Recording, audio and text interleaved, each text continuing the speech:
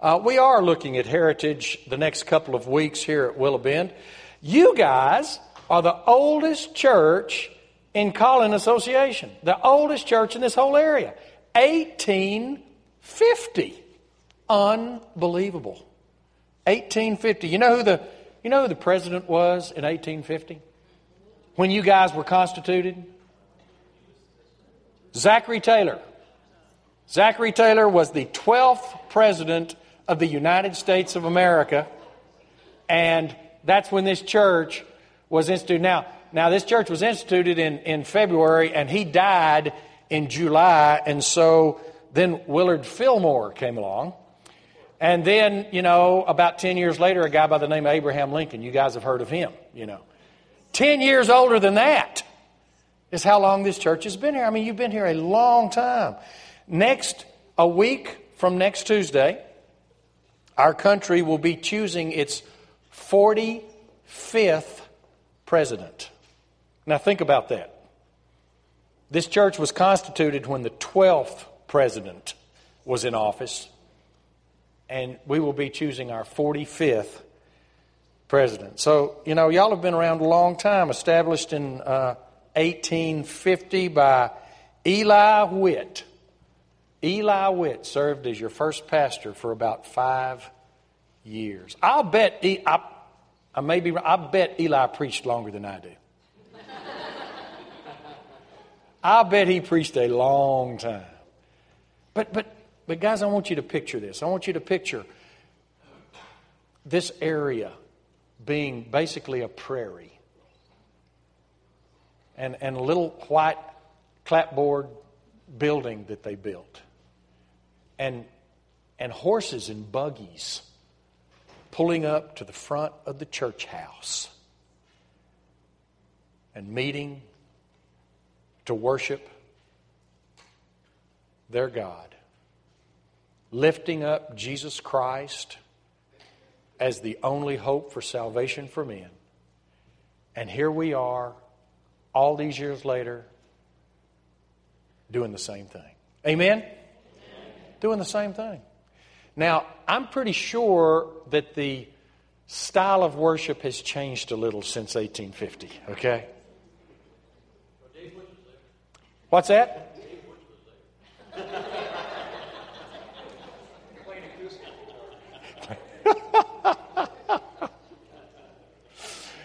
Not even going to touch that.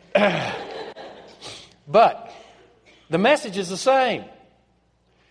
And I've got a little different kind of message for you today, and you're going to wonder where I'm going, but I think when we get there, you'll understand why we went there. But here again, in a little less than 2 weeks, we'll be choosing our next president. We'll be choosing congressmen. We'll be choosing senators. We'll be choosing all kinds of people to govern our nation. And in our world today, how do we as Christian people live out our Christianity in a society that, quite honestly, is so messed up as ours? How do we do that? How can we be light in this world? How can we be salt in this world? How can we be a part of the process? I mean, look, I pastored for many years. I never ever once told people how to vote, because that's the wrong thing to do. I never ever once even said that, you should do this or you should do that. I did say you should vote, and all of you should vote. You should be a part of the process. You should get out and vote. And this is the strongest thing I've ever said about any candidate ever in all of my ministry. But I have to say it. Hundreds and hundreds of millions of Americans, and we've got the choice we've got. Wow. That's all I got to say. But you know what? Isn't it wonderful that Jesus is Lord? Isn't it wonderful that He's in control? Isn't it wonderful that no matter who gets elected, and no matter how much we may like them or dislike both of them or whatever it is, that our God is in control. He's the same yesterday, today, and forever. He's with us, and He always will be with us. And so whatever the elections bring, our God is still God. And we as Christians have a place in His family. So how do we live in this world? Because you see, we are a people in the United States that says we believe in freedom, and we do believe in freedom. And you need to understand that you come from a history of religious freedom. Now, I know that we don't like labels these days. And so we don't use labels like we once did. You know, used to, it didn't really make any difference what was going on up at the church. You were born onto a label and you just stayed there the rest of your life. Nowadays we don't believe in labels. But you need to understand that the Hickory Baptist Church that was started here in 1850 came from a rich tradition of freedom. Freedom of religion, freedom of worship, freedom to live our lives under the leadership of God as we saw fit. You come from a great heritage of freedom. You know, one of the great characteristics of our forefathers in the faith is that we didn't want anybody telling us how to worship. We wanted to be able to worship as we chose. And so today we're going to go through a little history in the sense that we are people of freedom.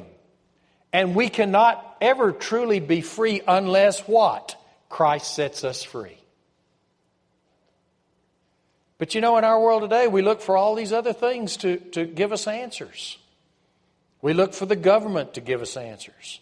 Or we look for a special therapy to give us answers. Or we look for this group process or whatever to give us answers. Or you know, all these different things to give us answers.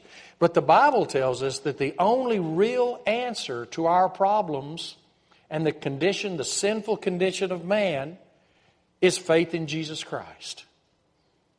And so that's what we have to lash ourselves to. Now, please don't get me wrong. I'm not against programs. I'm not against, therapies. I'm not against things that can help us, as long as we don't make them more important than the God that can set us free. And so that God, our God, the one that loved us enough to send His Son, Jesus Christ, to die for us. Jesus Christ, our Savior, our Redeemer, our Lord, our brother, the one that walked on this earth in the flesh, and yet He never sinned. Died on the cross for us, rose again on the third day, sits at the right hand of the Father, making intercession on our behalf right now. And one day will come back in power and glory. Can you imagine how many people in our world today that are going to be shocked when that day comes? They're going to be shocked. They're going to say, oh my goodness, all of those people that we thought wasted all of that time going to church, they were right. We were wrong. They had the real answer. It wasn't in social programs or political things or they had the answer. But what's the answer for us? And how do we hold on to that sense of freedom that Christ gives us? And how do we live that out in our lives? Well, very simply, we find it, I believe, in the prophet's admonition to Israel, found in Micah 6, starting with verse 6. And listen to what the prophet says that God says. With what shall I come before the Lord and bow down before the exalted God? In other words, how can I come before God? How can I approach the living God? Shall I come before Him with burnt offerings, with calves a year old? Will the Lord be pleased if I bring Him 1,000 rams with 10,000 rivers of oil? Shall I offer my firstborn for my sins the fruit of my body for the sin of my soul? He has shown you, O man, what is good. And what does the Lord require of you? To act justly, to love mercy, and to walk humbly with your God.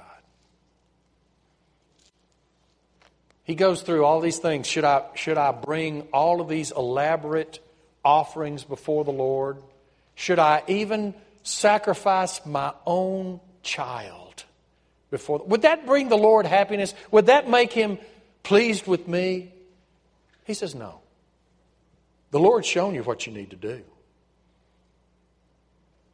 You need to act justly. You need to be merciful. And you need to walk humbly with your God. You know, we come from a tradition of freedom. And the reason we come from that tradition of freedom is we didn't want anybody to tell us how to worship. That's called a free church in a free state. And you know, we believe that we ought to have a free church in a free state. The church state is when the government is no longer neutral about matters of faith and becomes an advocate for the church. And I want to tell you something, guys. I'll tell you all my life. The whole time I've been pastoring, most of the people in my church, they wanted the church, they wanted the state to be an advocate for the church. They wanted that. They wanted the church to be the state to be an advocate for the church. But you see, the problem is, you know, it sounds good. It sounds good, doesn't it? In the church state, Christ is elevated to rule on Caesar's throne and uses Caesar's power to extend the kingdom of God. Man, that sounds good, doesn't it? You know, the only problem is it doesn't work. It doesn't work. It never has worked. You know, the problem is that Jesus refused Caesar's throne. Have you ever thought about that? Jesus refused to take that position. Jesus never wanted it. He knew that the kingdom of God came in other ways. Not through political power, not through intimidation, but through God changing men's hearts and lives one at a time. There have been several noble attempts to make the state the instrument of God's church and to bring about the kingdom on earth, and they all fail. They all fail. You know, let me tell you a story. That's how our country started. Did you know that? Did you know the Puritans came across the big pond because they were being persecuted back in England? Did y'all learn that when you made construction paper pilgrim hats, you know, and you put your hands and you drew your, you know, you outlined your hand and you made a turkey at Thanksgiving? You learned that, right? Yeah. They left over there to come over here so that they wouldn't be persecuted. But guess what happened when they got over here? They persecuted everybody that didn't believe the way they did. They persecuted folks like you and me that believe in freedom of conscience and freedom of the soul. People that believed like we do here at Willow Bend Church today were put in stocks and beaten in New England, in the New England colony. Because they didn't believe in religious freedom. They believed they were being persecuted for what they believed, so they came over here and then they persecuted everybody and believed the way they did. And that's the truth. And that's why a guy named Roger Williams, y'all ever heard of Roger Williams? You know? He went over to Providence, Rhode Island, before it was Providence, Rhode Island. And he started the first church of freedom in the United States. And he was pretty much a Baptist, and he believed the way we believe today. But you know what Roger Williams also believed? He also told anybody in that area, he said, let me tell you something. You're free to come and worship with us, as you choose. But you know what? You're free not to worship with us too. And if you don't come worship with us, we're not going to throw you in stocks. Because we want you to have freedom. And you see, we come from a history of freedom, a history of believing that we need to live our faith out the way God shows us to live our faith, according to the dictates that are in the Holy Scripture. The Massachusetts Bay Colony, persecuted people that didn't agree with them, but they were preceded by John Calvin's efforts in Geneva. They persecuted people that didn't agree with them. And they were preceded by the Holy Roman Empire, who persecuted people that didn't believe like them. History has taught us anything. It's taught us that when the state ceases to be free and the church runs the state, and the state and the church are pretty much together, it's a very short time before the church is corrupted and the church ceases to be free. Our Baptist fathers knew that. I've told you about Roger Williams. If you're bored one day and you want to Google some people, look up a guy named Isaac Backus. Look up what Virginia Baptists did. If it were not for Virginia Baptists, we would probably not have the First Amendment to our United States Constitution. And yes, they played hardball. They basically said, we have the votes and we're going to vote you guys out if you don't bring the First Amendment to the United States Constitution that guarantees us freedom of religion so that we can worship the way that we choose to worship. Our history and our faith, we need the freedom to worship as we choose. But the other side of that is the state has no right to discriminate against the church. Amen? They have no right to discriminate against us.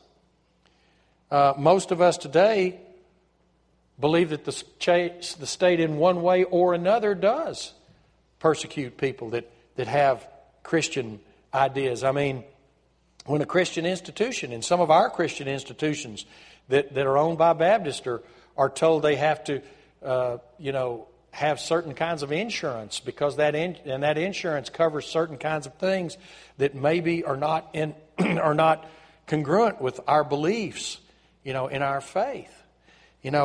Those things come about. Many years ago, Reinhold Niebuhr wrote a letter to a justice on the Supreme Court, Felix Frankfurter, and he said, "The prevailing philosophy which is pumped into our schools day after day is in itself a religion. It preaches the redemption of men by historical development and by scientific objectivity. It does not have to worry about the separation of church and state." You see, we're teaching. We live in a society now where we basically teach that you don't need God, that science can solve all our problems, or a certain therapy can solve all our problems, or whatever. And guys, quite honestly, if we don't need God the way the Bible says we need God, we need to close our doors and never come back. Because God is our only answer. Jesus Christ is our only redemption. We need freedom to worship those things. And it calls for freedom on both sides. So what do we do? What do we do? How can we do this as individuals? Because isn't it overwhelming sometimes? I mean, isn't it overwhelming to think that you or me can make a difference in our society? Isn't it crazy? I think that back in 1850, when Hickory Baptist Church started meeting on this plot of ground, life was a lot simpler, don't you? Wasn't life simpler? I mean, you knew everybody in town. You knew everybody. And you knew the guy that had problems, and you knew the guy that you knew things. And you didn't know about the thousands of people that lived around you because thousands of people didn't live around you.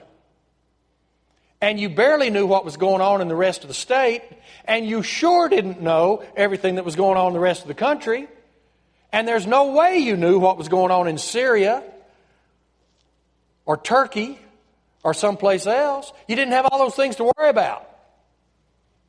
Life was simpler. And I believe, quite honestly, we as Christians have fallen into this deal where we have sensory overload. We know about so much, so many problems, so many hurts, so many injustices. And we say there's no way that we can make a difference in all that. So since we can't fix it all, we just step back and we don't do anything.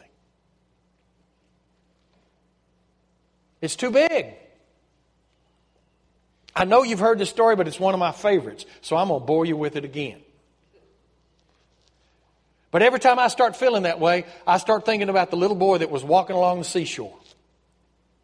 And he was walking along the seashore, and the tide had gone back out, and there was all these starfish on the seashore.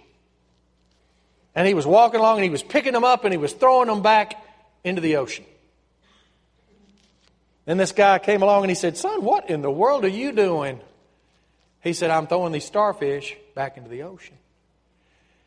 And he said, "Son, there's hundreds of them. Maybe you can't save them all. You can't make a difference." And the little boy picked up a starfish, he threw it back, and he said, "I made a difference for that one." And you see, that's how we as Christians have to look at our lives. We can't change this whole world all by ourselves. Amen? And you know what? You can't even change Plano. But you can make a difference in people's lives day after day after day. Oh, listen, I've had some wonderful, wonderful, what I call seasoned saints. That means they're old, okay? Old people. And I've known the, and they, "Pastor, I've done my deal. I've served my time. Now it's time for the young folk to take over." Okay. I think the young folk do need to get to work. That doesn't mean you don't have anything left to do either. You see, I believe this. I believe that as long as God allows us to be on this planet, if we are truly part of His family, if we're expecting when we die to have a place up in glory, then as long as He keeps us here, He wants us to make a difference. He wants us to be His witnesses, His disciples, His people going about doing good. He wants us to act justly. He wants us to love mercy. He wants us to walk humbly with Him. It's important that you get involved. I don't know in what, okay?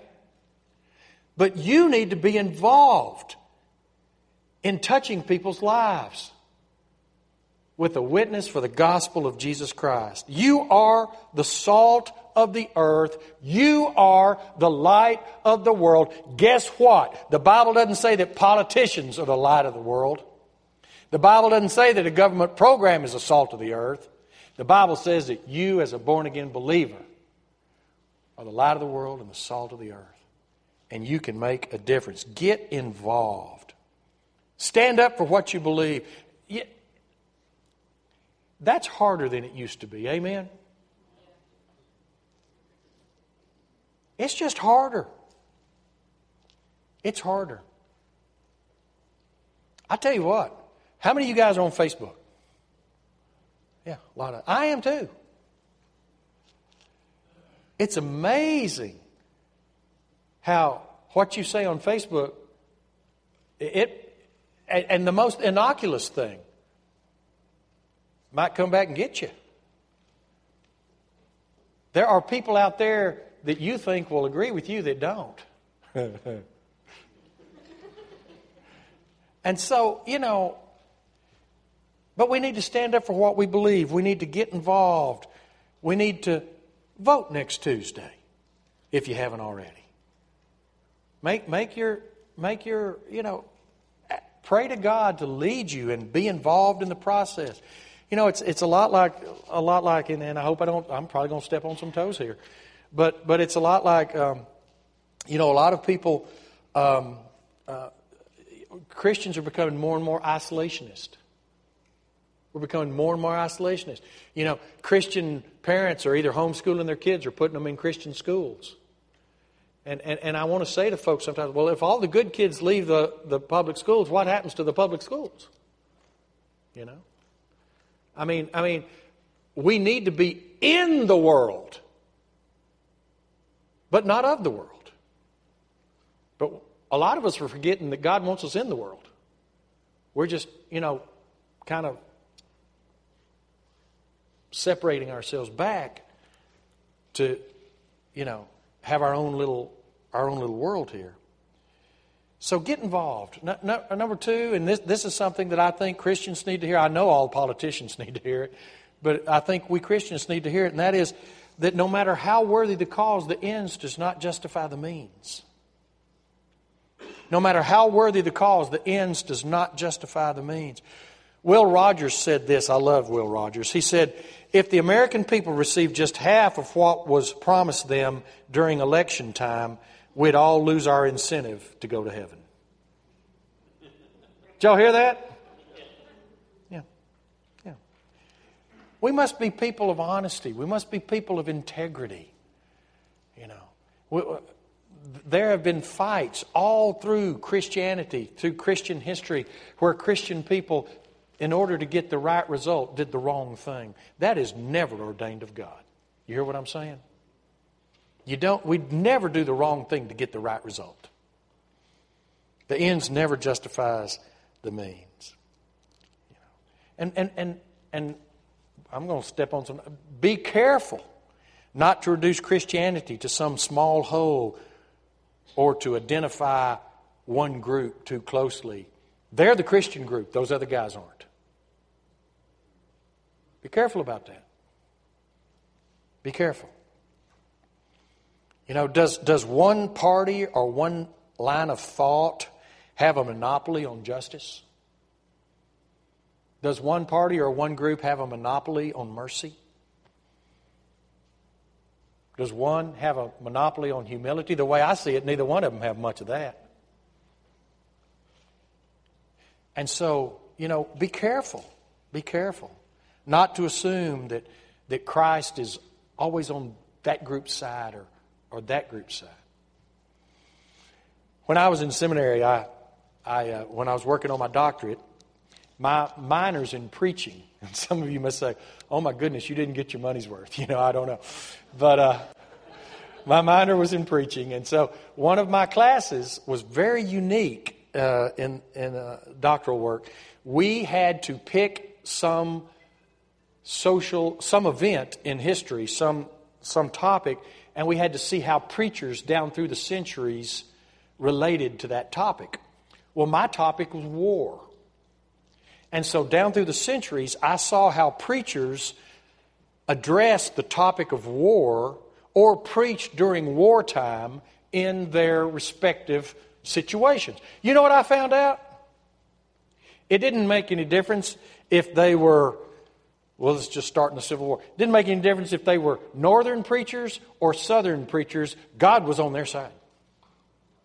Did you know it didn't make any difference if they were German preachers or American preachers or French preachers or Belgian preachers during World War I? God was on their side.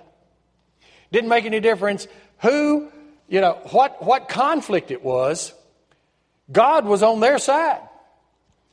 And it's amazing how that can't be true. Amen? God can't be on everybody's side. Listen to what Abraham Lincoln said. He said, and I quote, in 1862, "The will of God prevails. A great contest. Each party claims to act in accordance with the will of God.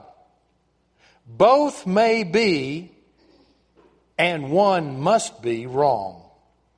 God cannot be for and against the same thing at the same time. In this present civil war, it is quite possible that God's purpose is something different from the purposes of either party." You see what he was saying? Be careful about saying, oh, God's on our side. Because if there's one thing I understand about the Scriptures tell us that we don't think the way God does. And God is, we cannot even fathom the height and the depth and the breadth of our God. We can't fathom Him. He allows us to call Him Father. We know He's our Creator. We know that He is our Redeemer. But we don't understand Him. Because our minds are finite and He is infinite. We're weak and He's omnipotent. We live in our one little time and space, and He's omnipresent over all time and all things. Has always been and will always be.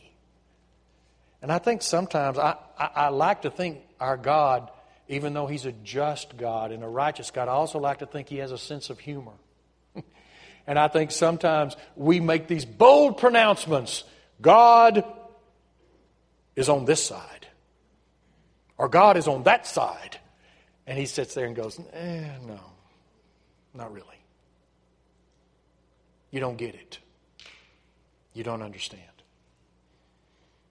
You see, I think sometimes we're saying we're giving the wrong answer because we're not even asking the right question. So where do we go? We go back to our God saying, I love you. I want to have a relationship with you. I want to spend time with you. I want you to know that through my Son, Jesus Christ, your sins have been forgiven. You don't have anything to feel guilty about because you've been washed as white as snow. I want you to walk in this world, and I want you to walk in justice. And I want you to walk in mercy. And I want you to walk humbly. And I want you to walk close to me and spend time with me. Yes, I want you to stand up for me. But be very careful about what you say about me and the group that I wholeheartedly endorse. Because you know what? I may not. I may not. Now, I think many people have said this to me, and I'm just going to say this, and I think a lot of our lives are a lot like what people have said to me about this presidential election. And don't get me wrong, I'm not saying I'm right. I'm not saying these people are right when they said this. I'm not saying that. Notice how not committal I am about everything, okay? But a lot of people have said to me, I don't like either candidate. I'm going to vote because I'm going to vote for the lesser of two evils or whatever, you know. I think a lot of our lives are like that in the sense that a lot of times in this fallen and broken down world in which we live, we don't choose between a great choice and a terrible choice, no matter what the choice. Amen? Sometimes we have to choose between two difficult choices. Sometimes we don't know. And I'm not talking, here again, I'm not just talking about politics here. I'm talking about life. We live in a fallen, broken world. And guess what? It's all been clouded and touched by the sin that came into this world. Wouldn't it be wonderful to live in the Garden of Eden? Wouldn't that be great? You know, I believe that people really lived as long as the Bible says they did. You know why they lived that long? Because the bodies that they inherited were so close to the perfection that God created. And we're so far away from that we don't live near that long. But we don't make choices between two perfect things. We make difficult choices living our lives in a difficult world. Now, I say that to say this, and if you haven't heard anything else I've said all day, I want you to hear this. Do not use the excuse that there's not a perfect choice or I can't fix that problem completely, or I can't, whatever. Don't be an all or nothing thinker, okay? Because if you use that kind of thinking, it gives you a wonderful excuse to step back and not be a part of being a light and salt in this world. Hey, you know what? I can't make a big difference anyway. I'm not going to try. I can't make a difference, so I'm not going to get involved. I can't make a difference, so I'm going to stay on the sidelines. And I believe this with all of my heart. If there's one thing that we can learn from the life of Jesus, we can learn that He did not stand on the sidelines. He was always getting involved in people's lives. He was always making a difference. He was always out there amongst the people. Now, yes, He would retreat to spend time with His Father, but what would He do the next day? He was right back out there. Right back out there. And so I encourage you, in the midst of our crazy, complicated, fallen, sinful world, as a Christian person, as a person that has the Holy Spirit living in your life, please don't step out of the fight. Don't step out of the conflict. Don't step out of the struggle. Be a part of it. Step in. And be a part of it, even though it's not perfect, and even though it's fallen, and even though you may not be able to choose always between two great choices. Maybe you have to choose between two tough ones. This last week, and it's not a big deal. I share this to share that. But my mom's been in the hospital. My mom's been in the hospital for quite a while now. And yes, I did go out of town, but my brother was in town, and we take shifts taking care of her. So I don't want you to think I'm a bad son or anything. But she's been in the hospital, and now she's in rehab.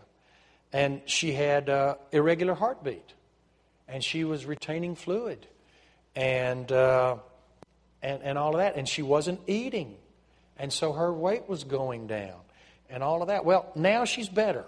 Her heart's back in regular rhythm, and they got the fluid off of her, and now she's at a rehab. And they want to, but she's lost all this strength because she was laid up for 2 weeks. Before she went in the hospital, she could walk without any assistance at all. Now she can barely walk with a walker. Now, when I heard those doctors talking about what they should do for my mom, and even now when they talk about rehab, guess what? They're not choosing between two great choices. They're choosing between what they can do for an 81-year-old woman with the limitations that her age and her physical problems put on them.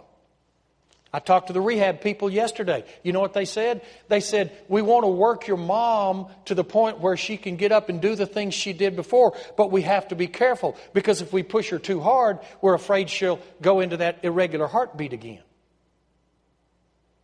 You say, why are you telling me all that? What I'm telling you is that when it comes to the choices about my mother's health care, there aren't any great choices. There are just choices and maybe better choices. And that's the way our lives are. Sometimes we don't have great choices. We just have choices and better choices. And so what I want to say to you today, you are a child of God. You have the light of the world inside you. You are the salt of the earth. Do not stand on the sidelines. Get involved. Make a difference. Be the person God wants you to be in this world. I don't care if you're 8 or 85 or older than that. If God is giving you life, He's still got a job for you to do. You can still make a difference in people's lives. I think a few weeks ago, I went back to San Antonio and did a funeral for a woman who was for the elderly. Her and her husband made a difference in people's lives until the day she died. He's alone now. He's still making a difference in people's lives. And I think he's 88 years old. Because he believes that that life is a gift, and as long as he's here, God wants to use him. Now, I say the same thing to you. God wants to use you. Not a perfect world, not always good choices, but let's be involved and let's be the people God wants us to be. Amen? Amen. See, that's your heritage. Your heritage is a heritage of freedom. Your heritage is a heritage of people that did not just take the status quo. Your heritage is a heritage of pioneers and people that said, we are going to live our lives the way God has called us to live them, and we're going to do what God wants us to do. May we all have that attitude in the life that God has given us. Let's pray together. Our gracious Heavenly Father, you know our world better than we do. You know the problems, you know the troubles. You know that it's so easy for us as Christians to get discouraged, to feel like we can't make a difference. But Father, I pray that you will help us to know what you want us to do, how we can make a difference and where we can make a difference, and how we can be real salt and real light in our world.